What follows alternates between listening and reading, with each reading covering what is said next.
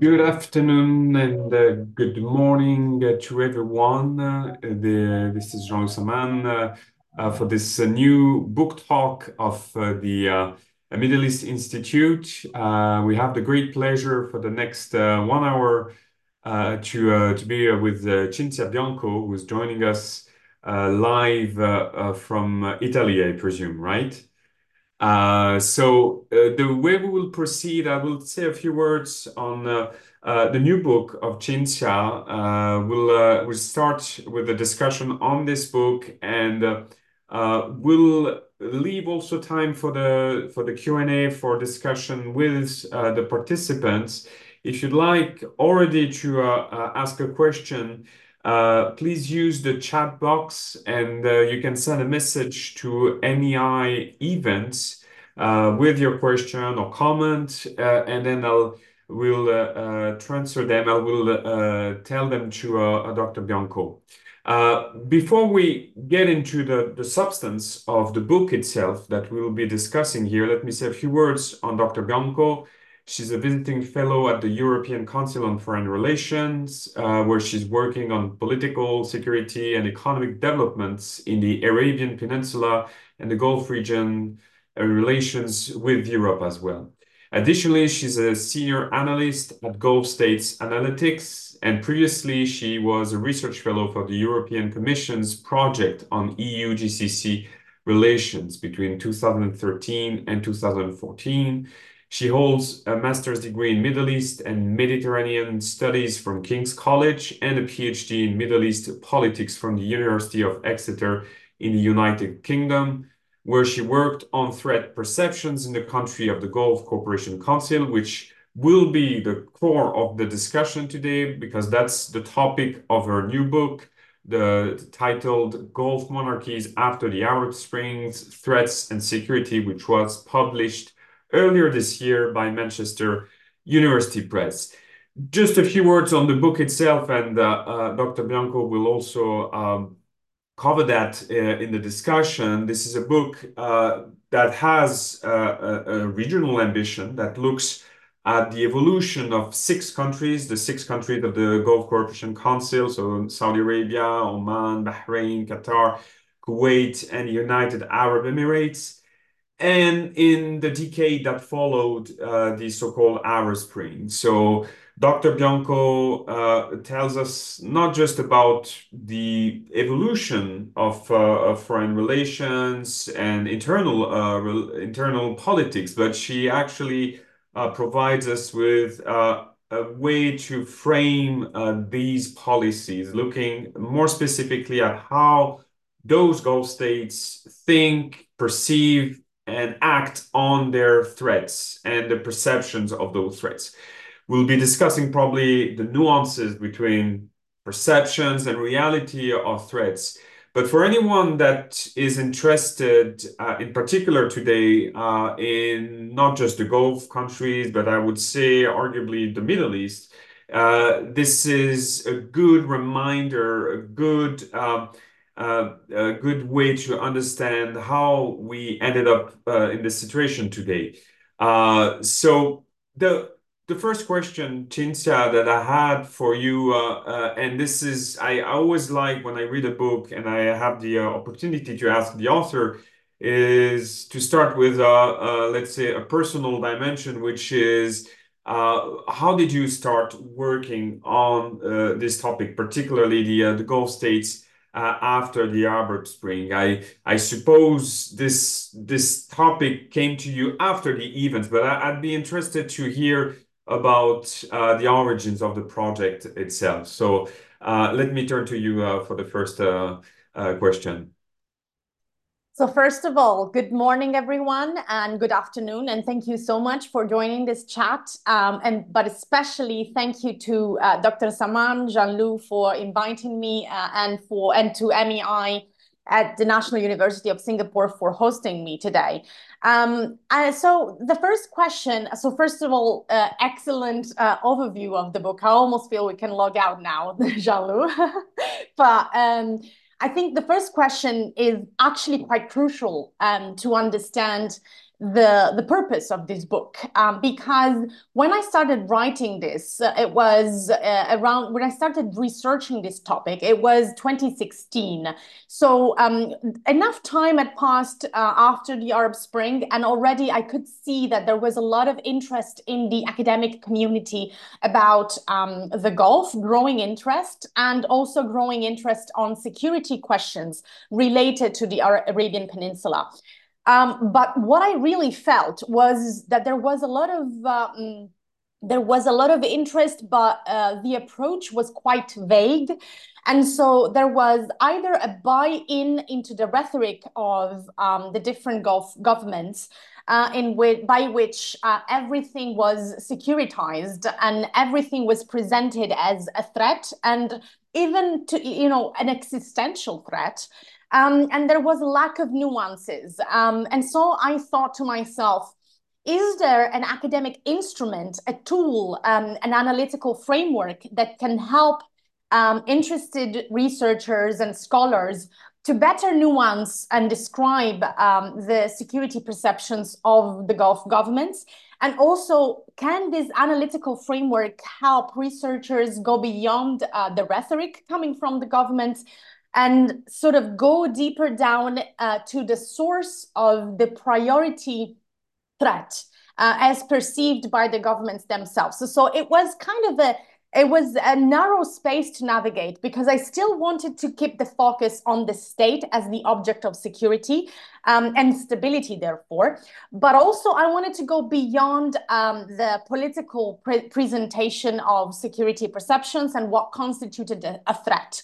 And to be fair to the other research that was already around in 2016, it wasn't because of lack of trying that there was a lack of nuances, but just because it was objectively a time where everything did feel a little bit like a threat. And the peninsula felt a bit encircled by different dangers.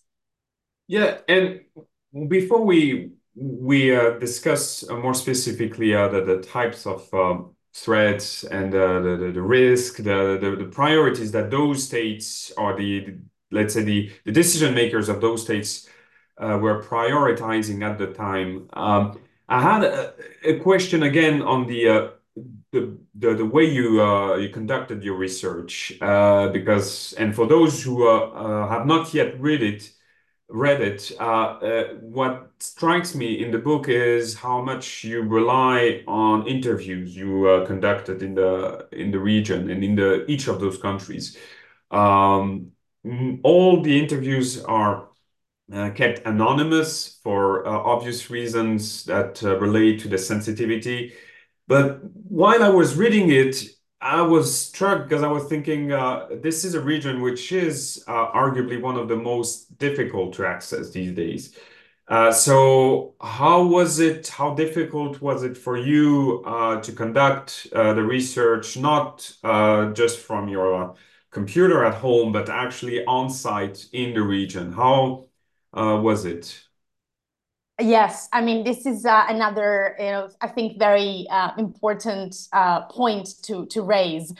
So the first challenge was actually to try and strike a balance, because what kind of sources do you want to have?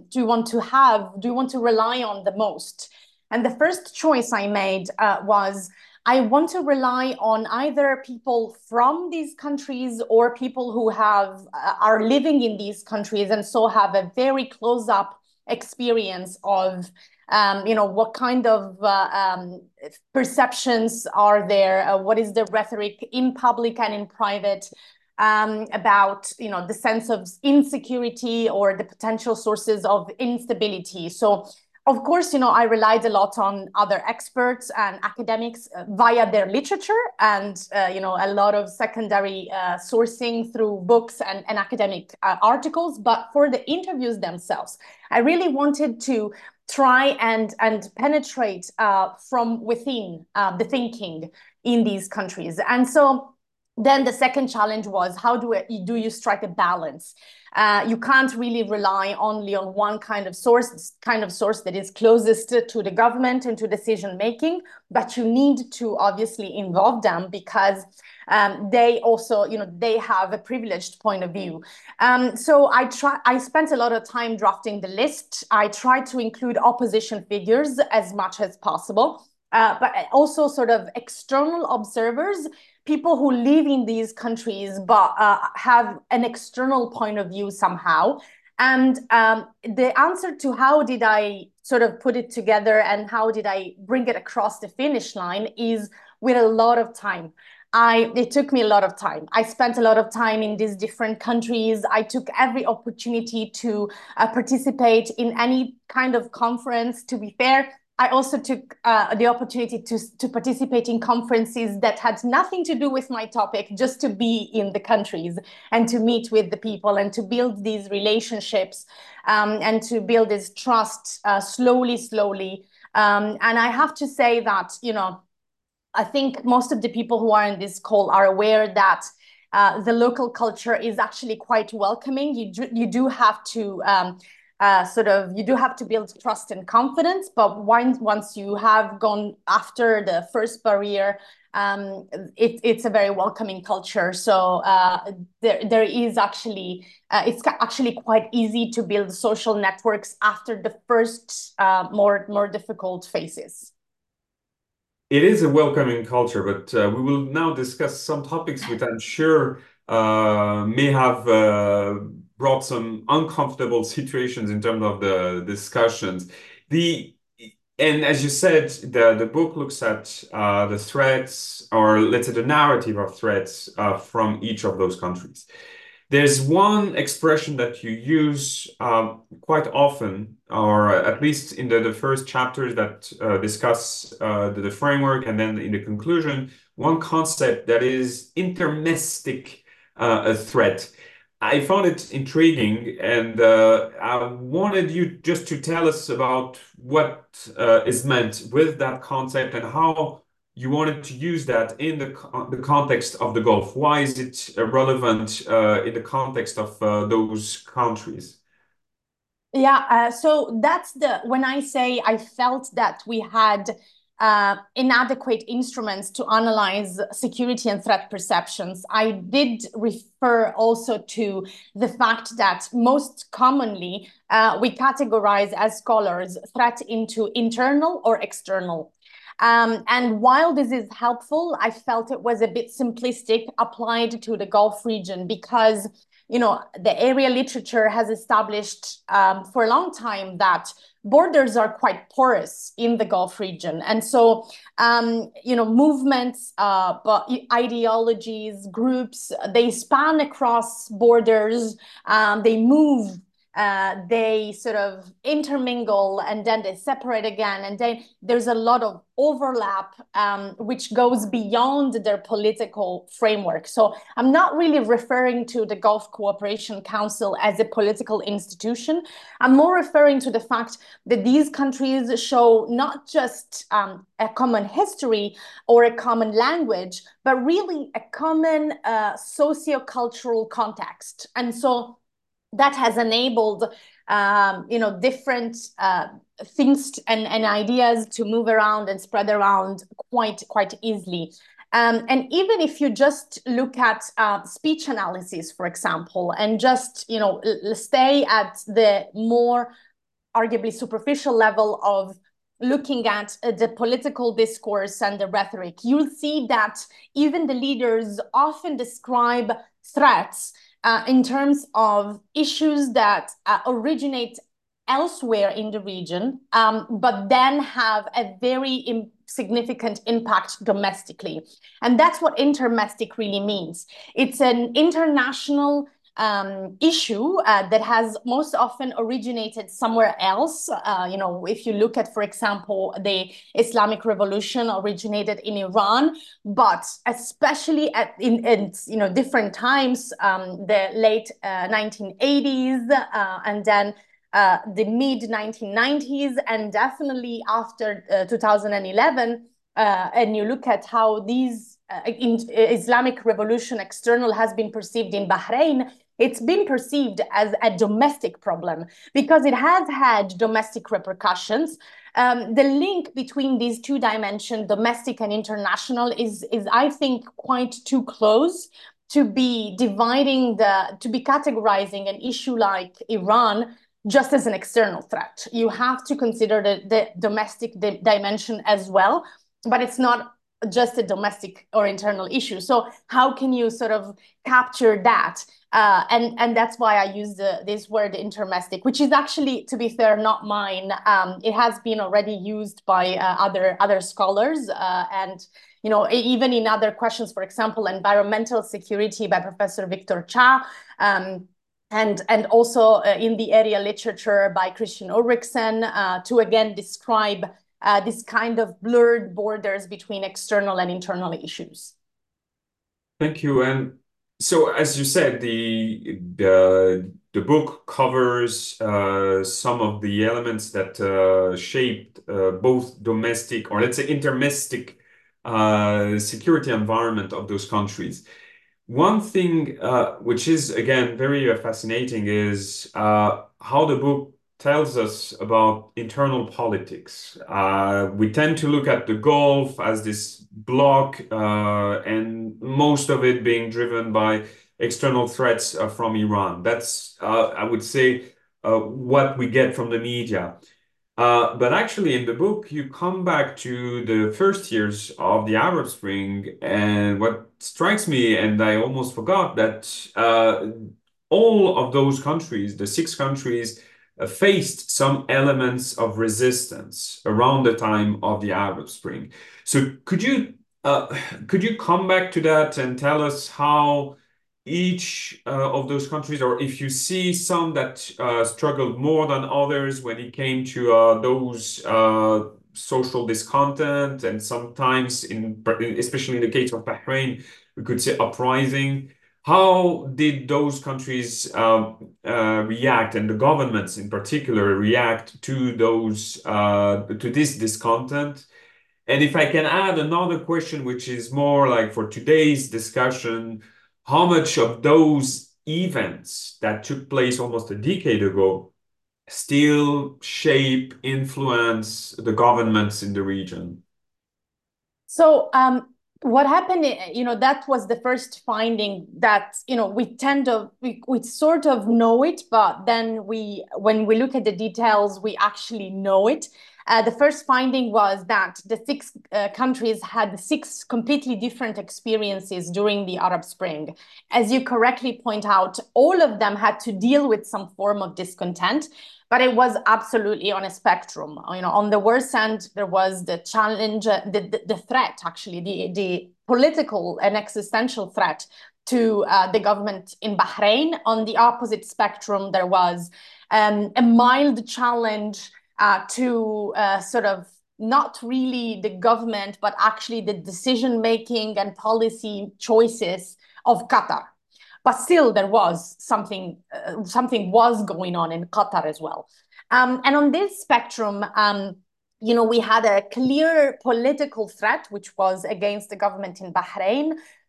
Then we had a sort of a serious risk, which was against the government in Saudi Arabia, in my opinion. And then a sort of risk, but which wasn't clearly political, so it couldn't really morph into an existential threat against Kuwait and then Oman. And I would put UAE and Qatar at the last one, the one before last, and then the last one in terms of the severity of the danger posed. However, here we rise, we go to an interesting point, which is that the governments did not react always in perfect accordance with how severe was the danger, whether it was a risk, so less severe, or it was a threat or an existential threat, so more severe. But the reactions were not based on the actual potential of the danger to be a risk or a threat. They were based on the security priorities and perceptions of these governments.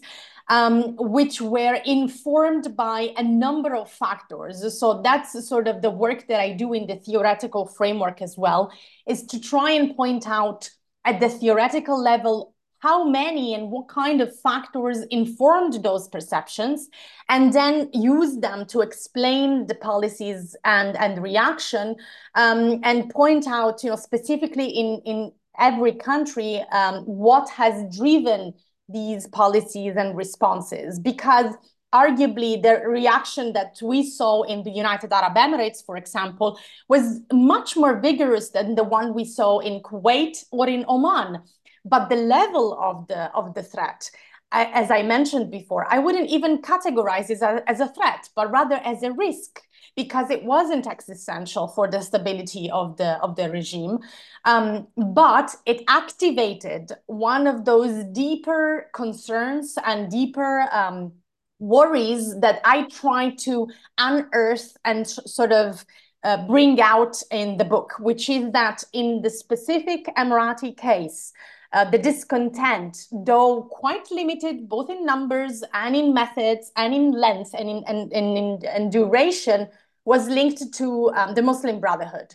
And the perception that the Muslim Brotherhood as an intermestic threat was outside the full grasp of the regime, and so somehow could not be controlled entirely. And the fact that, the leadership had a particular concern about Islamism, which we have seen then play out in the following years, arguably till today, really informed quite a strong crackdown, which then leads me to the second part of your question. In the UAE case, for example, that crackdown was so strong that I would argue after 2014, the issue really faded away in a almost to oblivion. In other situations, we still see today some concern and some impact and reverberations of the 2011 movements. We still see a lot of stagnation and tensions in Kuwait between the leadership and the parliament. We still see a lot of concern in the new Omani leadership about the socioeconomic causes of the 2011 movement. In Saudi Arabia, we have seen a mixture of a coercion and co-optation, but still we see that there are periodically these new smaller crackdowns because there is still a concern in the leadership that things could blow out. And in Bahrain, if you look at the political discourse, this issue has not gone away. It's still very much present in the thinking and also informing the policies of the government. Just to continue on the issue of the Muslim Brotherhood that you mentioned, and you point out the fact that it was and it is still a big topic for the UAE. I remember hearing one Western diplomat saying the UAE doesn't have a foreign policy, it has a Muslim Brotherhood policy.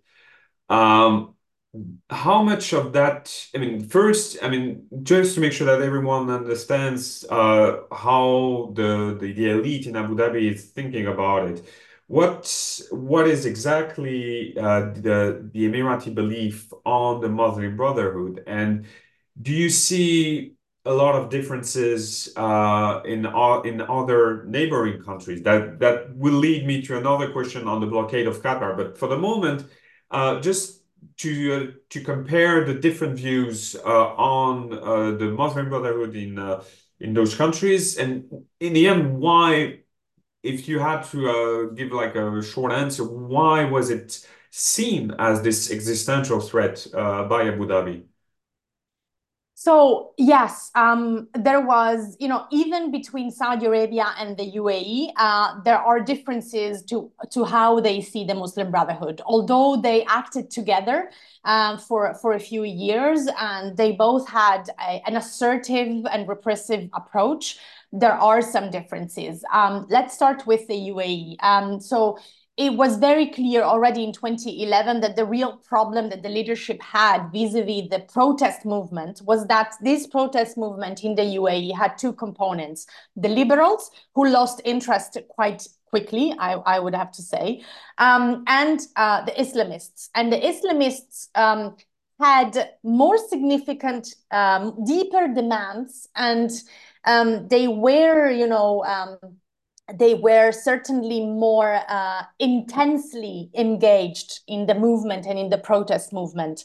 However, they did not, in my opinion, and also, I do quote Dr. Courtney Freer, who is an absolute expert on this topic. In that they were not able to upturn or overthrow the regime or the government. They absolutely were not, because of their numbers, because they lacked the instruments. They were absolutely not an existential threat. But the reaction was a broad crackdown, a mass imprisonment. Some of the leaders of the local Muslim Brotherhood are still in prison today. And, a really deep and complete surveillance and a political campaign, both at home, in the region, and internationally, to highlight the fact that this movement had revolutionary purposes. Basically, they were anti-status quo, and they wanted to overturn the political order, not just in the UAE, but the entire region. And so they posed an ideological threat, a political threat, an economic threat, because they were ideologically opposed to the economic model of state capitalism that prevails in the UAE and in other Gulf governments. They were a societal threat because they were deeply opposed to policies of liberalization of society that, as we know, have also made the fortune of the UAE in terms of their reputation abroad, in terms of attracting a lot of foreign talent, being seen as the safe haven for a globalized community. So they post all of these different kind of threats in the description of the government. And they were seen as the one actual vigorous movement regionally that could challenge the order. They could start, from Egypt and Tunisia, where the governments had been overthrown in 2011, and then, like a domino effect, could basically run over the entire region. So from the point of view of the Emirati leadership, there was this regional element, there was then a domestic element. It was a huge deal. But I think, and that's the conclusion of my UAE chapter, that one of the reasons why it feels like it was such a deep concern in the UAE is also because the Islamists in UAE were and are concentrated in some specific northern emirates, and they had been able to bring on board members of the ruling families in these specific northern emirates. So they threatened, they sort of activated the security perception of fragmentation within the UAE. And the UAE is a very ambitious country with a very ambitious leadership, but is also quite a small country. So the threat of fragmentation is actually in my opinion, the security priority that could really destroy the ambitions of the country and of the leadership. And so that perception that they were trying, that the Muslim Brotherhood was trying to infiltrate the country and then was trying to break it apart from within by focusing on some of these emirates and trying to turn them against Abu Dhabi, which is the ruling emirate, which is the seat of the government, I think was what really activated the most severe security concerns. And so this situation is incomparable to any other country. In Bahrain, the Muslim Brotherhood, as tends to be on the side of the government and against the Shia minority, which is the source of the most severe political threat against the government. In Kuwait, it has aligned. In Kuwait, you have two kinds of Muslim Brotherhood. The one which is mainstream, which again has aligned most often with the government, and the one which is the tribal Islamists, which is anti-establishment and has posed a political risk and continues to do so. But is also offset by the mainstream Muslim Brotherhood. And in Oman, it briefly represented a threat, but there was a severe crackdown in 2005, and it's actually never been able to reorganize as a movement. And in Saudi Arabia, they sort of have a complicated relationship with the government, who deploys co-optation and coercion against them. After Mohammed bin Salman rose to power, we mostly saw co-optation against the Saudi Muslim Brotherhood. But also that pragmatic instinct to use them in some cases in other regional countries against other actors.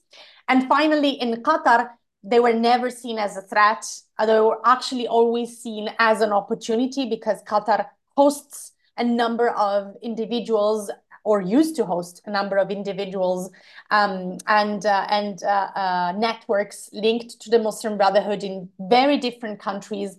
And these networks, these links were used by the Qatari regime after 2011 to try and shape the political future of different regional countries from Egypt to Tunisia and beyond.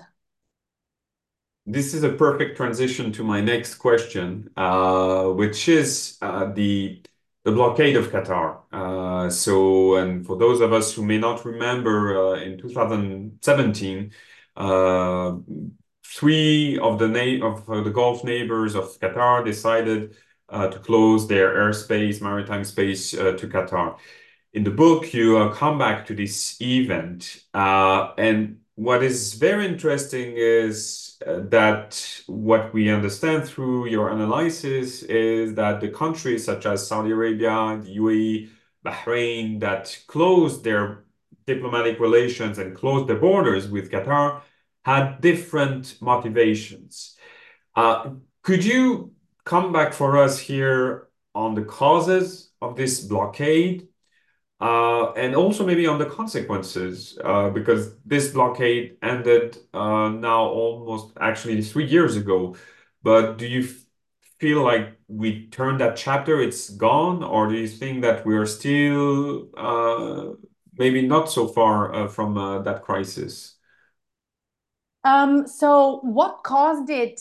So in the book, I have an analysis of the so-called Riyadh agreements and all of the lists that were issued to sort of indicate all of the movements and the media and TV networks, individuals who were seen as branded as terrorists by the so-called blockading countries. And so basically these, an analysis of these lists clearly points out that at their roots, the problem of Saudi Arabia and the UAE and Bahrain were with Qatari relations to the Muslim Brotherhood and to Iran, especially to the first one.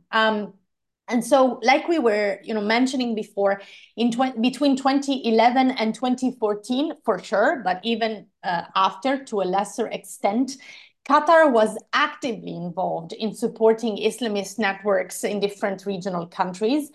At the same time as the UAE and also Saudi Arabia were actively involved in pushing back against Islamist groups and networks in the same countries. So basically, these countries were on opposite fronts in almost all of the most significant and relevant countries in the region.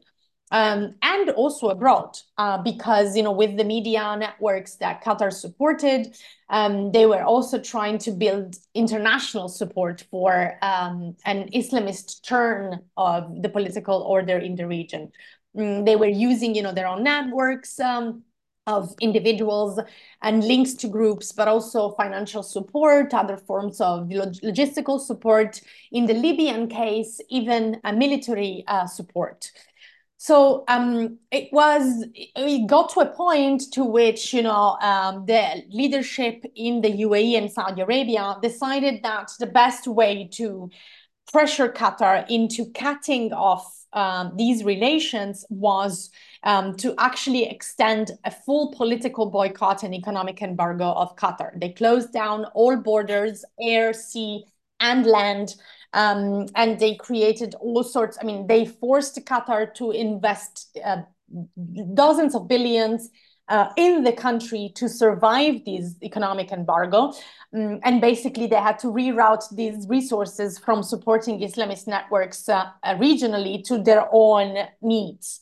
And then the other issue, more broadly speaking, was that Qatar did have a very pragmatic relationship to Iran, and also had very intense contacts to a number of Iranian proxies in the region, from Hezbollah in Lebanon to also taking, sort of developing contacts to Shia opposition in Bahrain without the full support of the other Gulf countries in this venture. So there was, it was very, very clear that Qatar was on opposite fronts politically than the other Gulf countries, and they wanted to do their own thing, and they wanted to pursue their autonomous policy course. And so they couldn't sort of be talked into changing their policies. And at some point, the other governments sort of tried to coerce Qatar into doing that. And I would say, a few years later now, after the Al-Ula reconciliation that we saw in 2020, 2021, this process of reconciliation with Qatar that has now sort of moved those relations to being extremely hostile, to the point of really the Qatari government being afraid of a military invasion by the UAE and Saudi Arabia around 2017, with, for example, if you look at the Qatari chapter, I point out that actually the real security priority and existential threat as perceived in Doha was actually a military takeover by neighboring countries, with the US either standing back and doing nothing, or actually, voicing some support for these actions. So we've gone from that to quite constructive and close relations, especially between Saudi Arabia and Qatar, but also, an attempt by the UAE and even Bahrain to try and rebuild some of these relations. And I would argue that the scorecard for the blockade is mixed, because on one end, Qatar still maintains some relations to sort of anti-status quo groups, like, for example, Hamas, who is obviously who is obviously an Islamist group. But on other fronts, Qatar has cut back significantly its support for the Muslim Brotherhood in Egypt, for Al-Nahda in Tunisia. It has really taken a step back from those relations. It has cut back on financial support, energy support. It has also exiled a number of key figures that belong to these local groups. So, but then on the other hand, not only Qatar maintains a pragmatic relationship to Iran, but now also Saudi Arabia and the UAE have the same, even a closer relations in many cases. So it's a mixed outcome, I would say. But it's not like politically or geopolitically, the blockade was not a complete failure nor a complete success. Thank you. And before we open the floor to the questions from the audience, let me actually remind our participants that if you'd like to ask a question, you can use the chat box and write your question to MEI events. And my question, in the meantime, was a follow-up to what you just explained. And the book, I presume that the manuscript was finished before or around the time of the war or the new war between Israel and Hamas. With regards to Qatar's role and Qatar's relations with Hamas, taking into consideration what you just told us about the blockade. I'm curious to hear your thoughts on could could Qatar's relations with Hamas actually bring back some of the tensions that we saw between Doha and its neighbors? Because a lot of the elements that drove the decision back in 2017 for the blockade, as you just described, related to Qatar's relations with that type of actors, Islamist actors. So, do you see the potential for new tensions, or because of the latest steps towards new confidence and the reconciliation, you're more, let's say, optimist that this time around the Gulf states uh, will prevent a new crisis? So I think this was a great test case for sort of my central hypothesis, which is that when Gulf governments do not see a clear domestic dimension of a threat or of an issue, they tend to deprioritize it and they tend to treat it more as a risk and to have a more pragmatic outlook towards that issue rather than a more securitized lens. And this is the case, I would argue, with Hamas, because um, because of what happened over the past 10 years, there is much less of a conception of Islamists as a domestic threat or risk in any of the Gulf countries, even in the UAE. So I would say that arguably they look at these relationship now with more of a geopolitical, pragmatic lens and thinking, these channels can be useful if we're trying to get out of this crisis and if we're trying to find a solution to move beyond that. So that's my impression. I don't, unless there is a clear domestic episode, a demonstration or even an attack by operatives that can be related to Hamas inside the Gulf monarchies, I don't think that these will be considered as a problem that could reactivate intra-Gulf tensions. Okay, we discussed so far a lot about domestic issues, domestic challenges, and non-state actors. Let me ask you about Iran, because that's maybe one of the most obvious topic when it comes to Gulf security. And again, here, what's very interesting in the book is that we can see the view of Iran from the Gulf states. One is not unique, is not unified. We don't have the same views if we're in Muscat or if we are in Riyadh. But it also evolves over time. Reading your book and, for instance, the UAE position, I found it very interesting because the UAE position changed a lot actually in the last years. So how do you reflect on that? And in the end, do you feel like Iran is really seen as a major threat, or it's more like, as you would say, a risk or a challenge? How do you make what was your conclusion on the evolution of the Gulf states' views on Iran? Again, you already said the most important thing, which is that it is evolving. So it's not static, it's dynamic, as is the case with every security perception, I would argue. And it is quite different across the 6 countries. So the first thing that, the first impression is that it is no longer perceived as an existential threat, I would argue, in any of the GCC countries, with the exception of Bahrain. Because, as we said, the legacy of what happened in 2011 in Bahrain is still strong and fresh, and that is very closely related to Iran.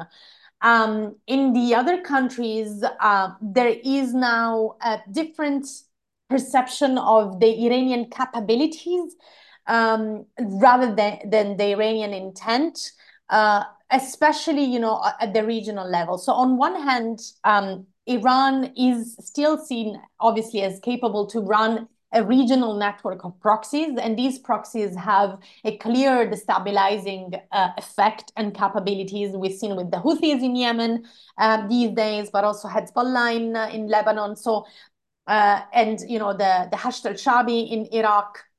But again, there is no longer a clear domestic dimension for that.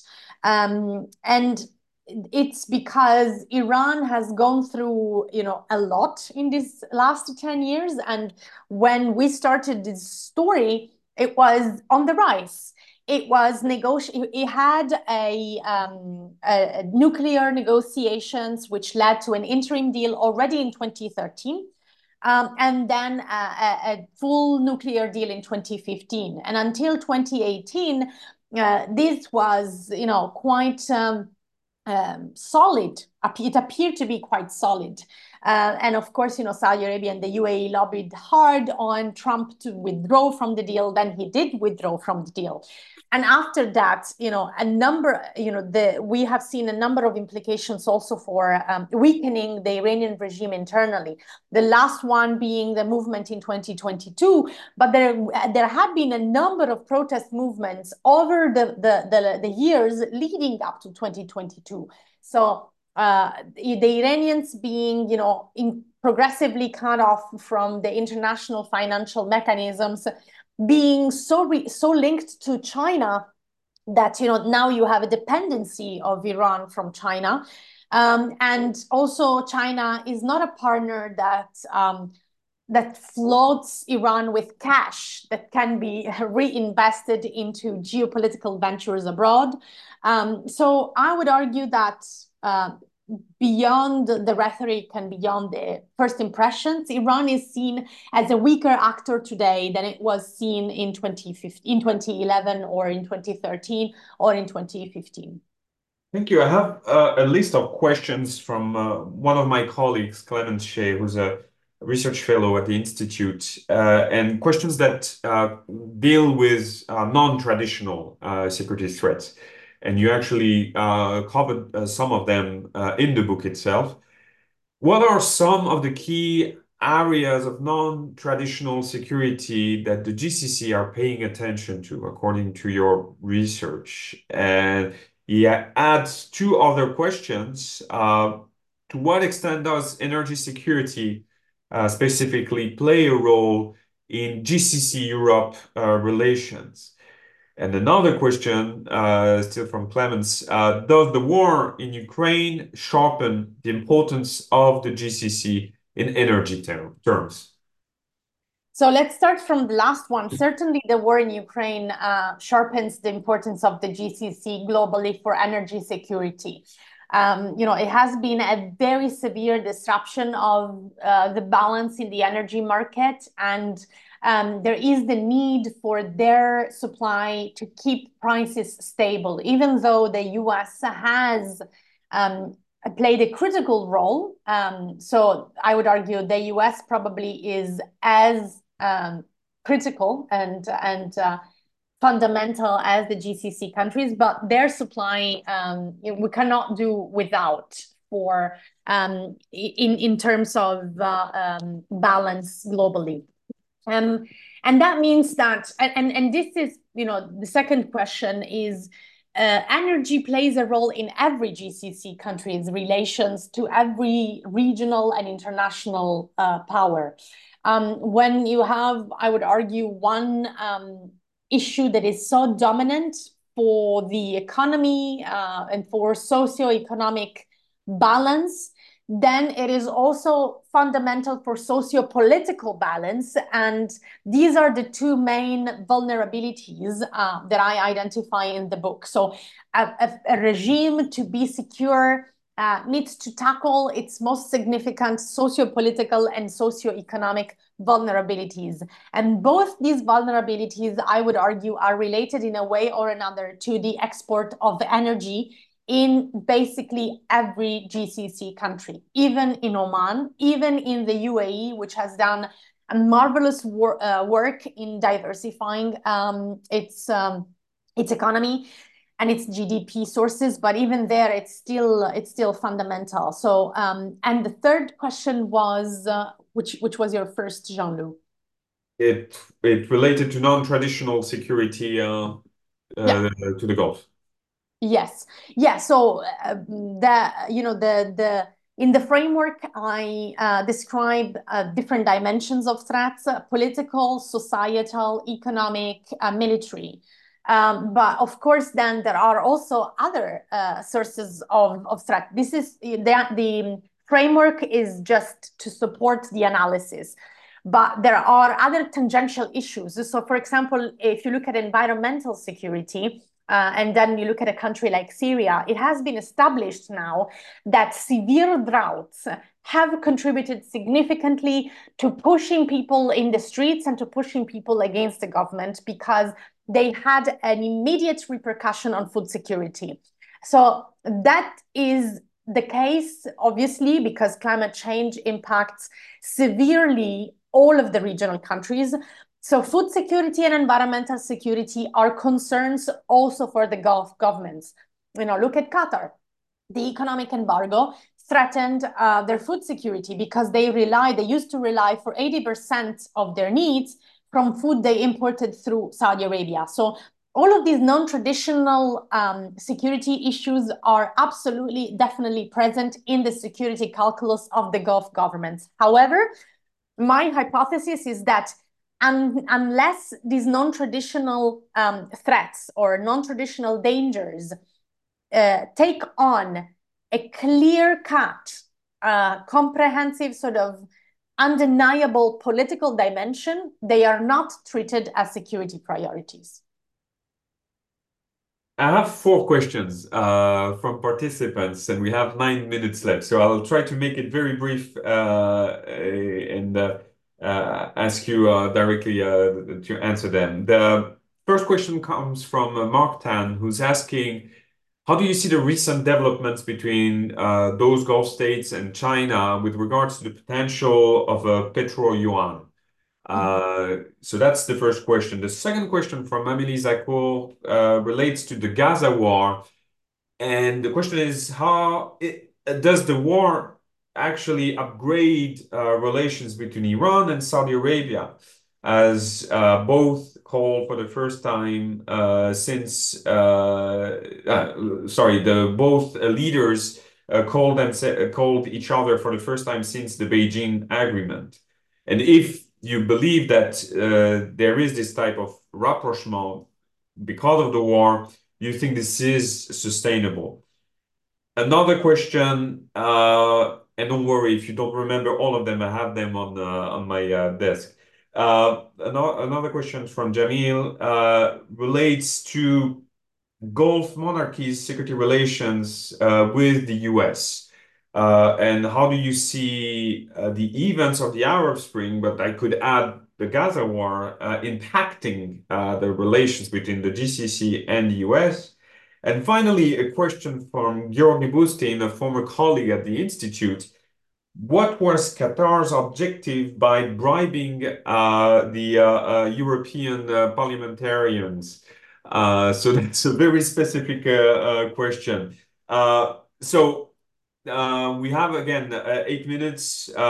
China, Iran, the US, and Qatar in Brussels.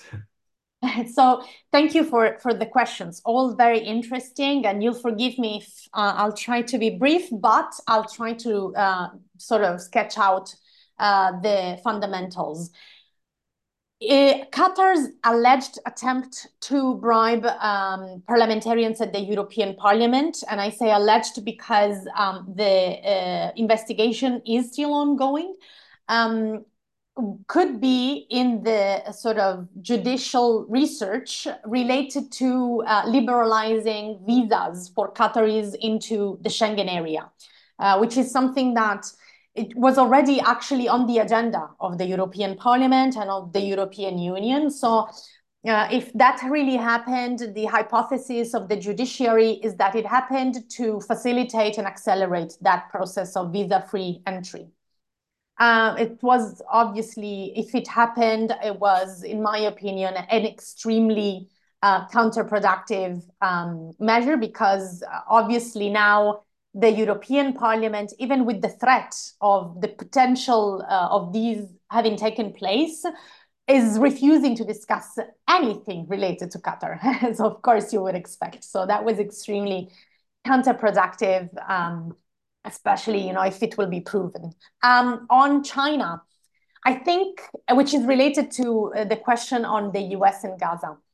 I think the Gulf governments do not trust the United States any longer. And I think the US policies on Gaza have deepened that distrust. And basically, they need to diversify, they need to hedge their bets by building and deepening relations with other players, especially if these players are US antagonists, because they no longer want to depend on the United States, or they want to lessen their dependence as much as feasible, as much as credible, as much as possible from a player they no longer trust.